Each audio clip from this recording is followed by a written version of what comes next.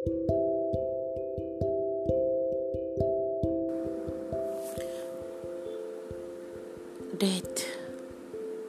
the last 2 minutes.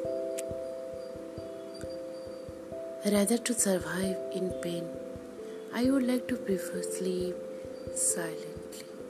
I can see barely my whole world kept busy judging by my karma, but still a person standing outside looking at me with a little ray of hope. A doctor already confirmed about my death.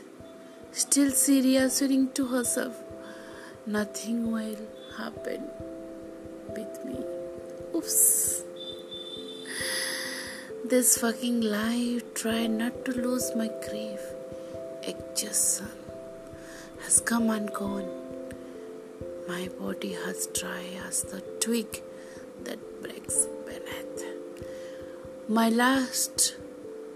next step backward at last.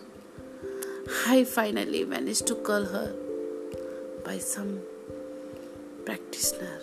Mira, last 2 minutes can I borrow? Her smile. Of course. I want to go long walk with you. But death already knocking at my doorstep, and it quiets my pounding heart. Sorry, I already surrendered my body to death. I wish could have back with you. Tears of relief spill on my cheeks. Mira, thank you.